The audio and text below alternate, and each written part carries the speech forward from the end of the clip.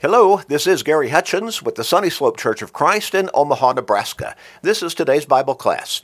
Today's Bible class is for our podcast listeners, designed to get us into God's Word every day for, just about 13 minutes or so. But even that short period of time, that helps us by keeping us strong and even growing in our faith, because faith comes by hearing the Word of God, Romans 10 and verse 17. But again, even that short period of time each day being in the Scriptures, it keeps us in connection with God. And it also helps us to maintain a more positive and spiritual mindset to be able to deal with all that life throws at us every day. It helps us stay focused on our soul.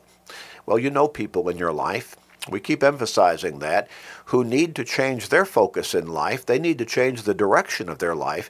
They need to get into God's Word. Share these short studies with them every day. Help them along this line.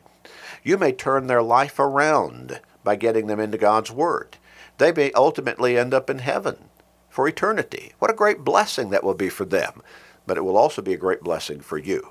So make that commitment and start sharing. You can do that through Facebook friends, text messages, maybe other technological means as well. But share with your family members, your friends, your work associates, your neighbors, with everybody you can every day.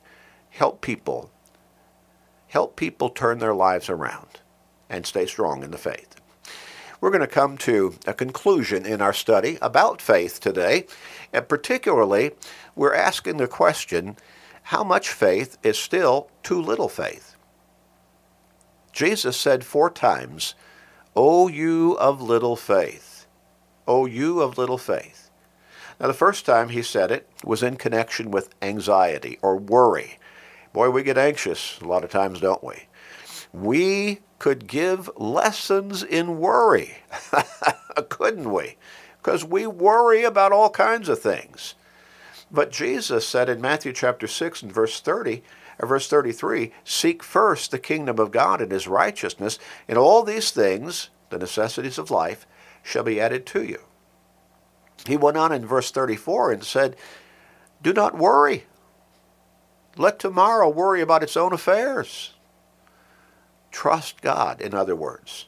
The second time he made that statement was in Matthew chapter 8 and verse 26. Was in connection with fear. Now, he was in a boat with the apostles, and he had gone in some part of the boat where he took a nap. He fell asleep. A storm arose. The winds were blowing. The waves were tossing. And even though a number of those apostles were professional fishermen and probably had dealt with storms at sea many times in their lives, apparently this one was extra severe. And they were losing the battle of keeping the boat afloat, trying to bail the water out because the waves were lapping into the boat. And finally they went and woke up the Lord and said, "We're perishing." And Jesus responded to them, "Why do you fear, O you of little faith?" And then he got up and he rebuked the winds and the sea, and the storm calmed down. And they marveled at his power to control, to command the elements themselves.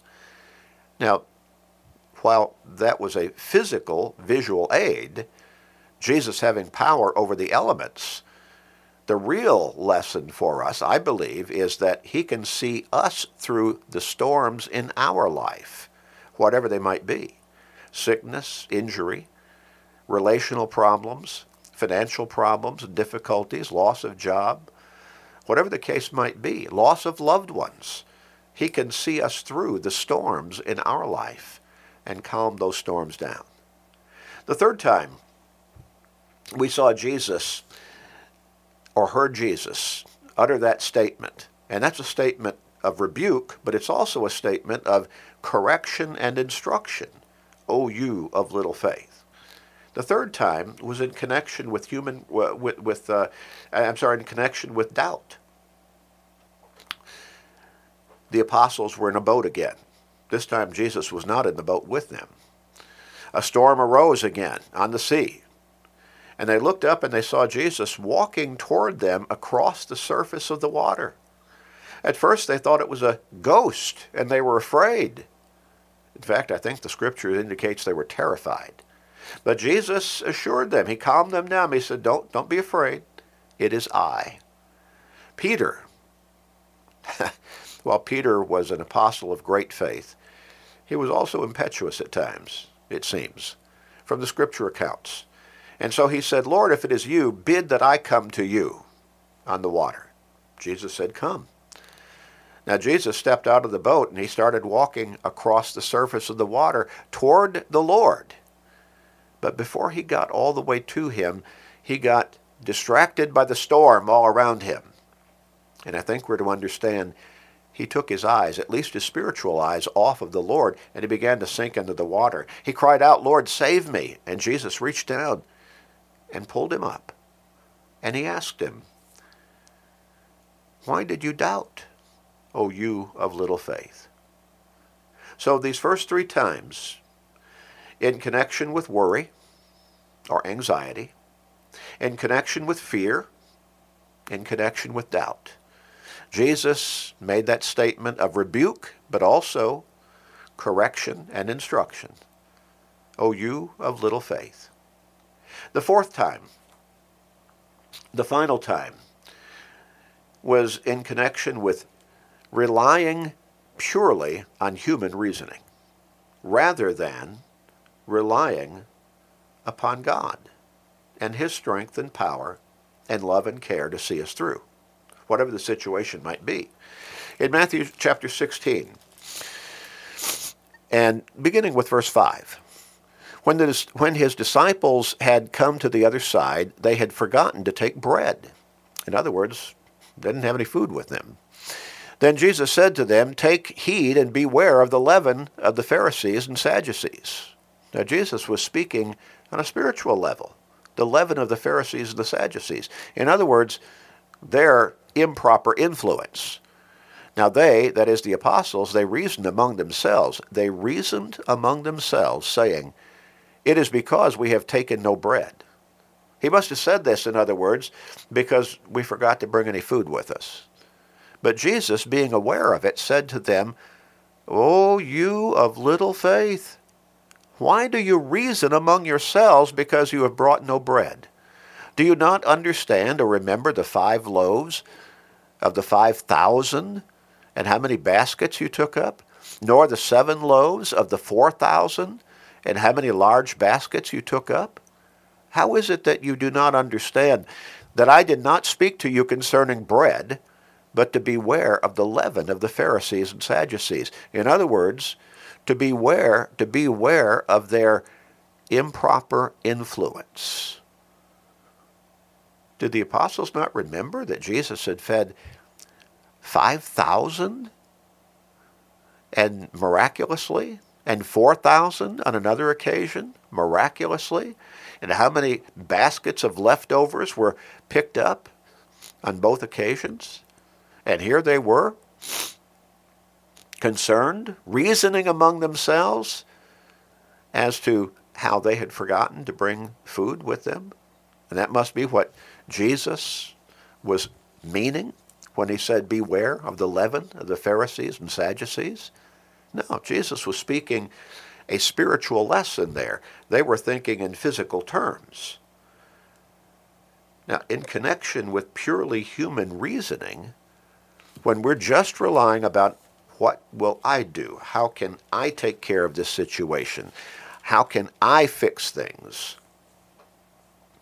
Then we're leaving God out. Compared to God, the wisdom of this world, or our human reasoning, and purely our human reasoning, is foolishness. In 1 Corinthians chapter 1 and verse 20, the Apostle Paul said, where is the wise? Where is the scribe? Where is the disputer of this age? In other words, all those intellectuals out there, all of those highly educated individuals, where are they in comparison to God? Has not God made foolish the wisdom of this world? For since in the wisdom of the world did not know God, it pleased God through the foolishness of the message preached, in other words, His word, the gospel, to save those who believe. A lot of people think they're too smart, they're too intellectual to believe in God, to believe in a Savior who was buried in a tomb after being stabbed with a spear on the cross, and that he arose from the grave, risen, alive. They're just too smart to believe that stuff. How foolish is the wisdom of this world. God's simple plan for teaching people how to come to salvation through Jesus Christ is through the simple methodology of preaching and teaching. Again, faith comes how? We say it all the time, don't we, on today's Bible class. Faith comes by hearing the Word of God. Romans 10 and verse 17. Relying on human reasoning by itself? Well, not taking God into consideration leads to doubts. Doubt leads to worry, and worry produces fear. The 4 reasons Jesus said in those 4 instances, "O you of little faith, O you of little faith." When we rely purely on human reasoning, leaving God out of the picture, our faith is too little. Jesus tried to teach the disciples a spiritual lesson to be on guard against the negative influences from others. And that could be anybody who might negatively influence us, or at least potentially so. Instead of asking Jesus to explain what he meant on that last occasion, well, the apostles reasoned among themselves that he must have been rebuking them for not having to bring food with them. His response, "Why are you reasoning? Why are you reasoning among yourselves? Don't you remember what I've done in the past? O you of little faith." There are other times when a person's faith is too little. Not just when there might be worry, or doubt, or fear, or we're simply leaving God out of the picture as we try to figure things out for ourselves and how am I going to do this or fix this or whatever it might be. But there are other times when our faith is too little. When a person will not make up his mind to become a Christian, his faith is too little. Jesus instructed to go into all the world and preach the gospel to every creature, to all creation. He who believes and is baptized shall be saved. He who does not believe will be condemned. Do you not believe enough to make that commitment to become a Christian? When a person will not commit to living a life of faithfulness to Christ, his faith is too little. Jesus said, "Be faithful until death, and I will give you the crown of life." The Apostle Paul gave us a great lesson in Galatians 2 and verse 20. He said, "I have been crucified with Christ. It is no longer I who live, but Christ lives in me." And notice what he said next. "And the life which I now live in the flesh, I live by faith in the Son of God, who loved me and gave himself for me." Do you trust God to keep his word? Do you trust Jesus to be there with you and for you? Or is your faith too little? Trust God. Trust Jesus. Stay in his word and live the life of faithfulness. Let's pray. Father in heaven, we thank you for loving us. We thank you for helping us. We thank you for promising to be there with us and for us. Help us to have that strong faith, Father, we pray. And to stay faithful to you, please, we pray. We pray for souls everywhere, all around the world. Please help them to see that they can trust you to help them stay strong. We pray this, Father. Please forgive us. Please forgive us. We pray in Jesus' name. Amen. If you would like to receive a free Bible study, we would be glad to send that to you through the mail. All you have to do is contact us and ask for it. You can contact us through our website at churchofchrist.com. Click on the email link, or you can phone us at 402-498-8888. 8397. We'd love to talk with you. We'd love to pray with you and for you. We'd love to help you study God's Word and learn how to grow in your faith.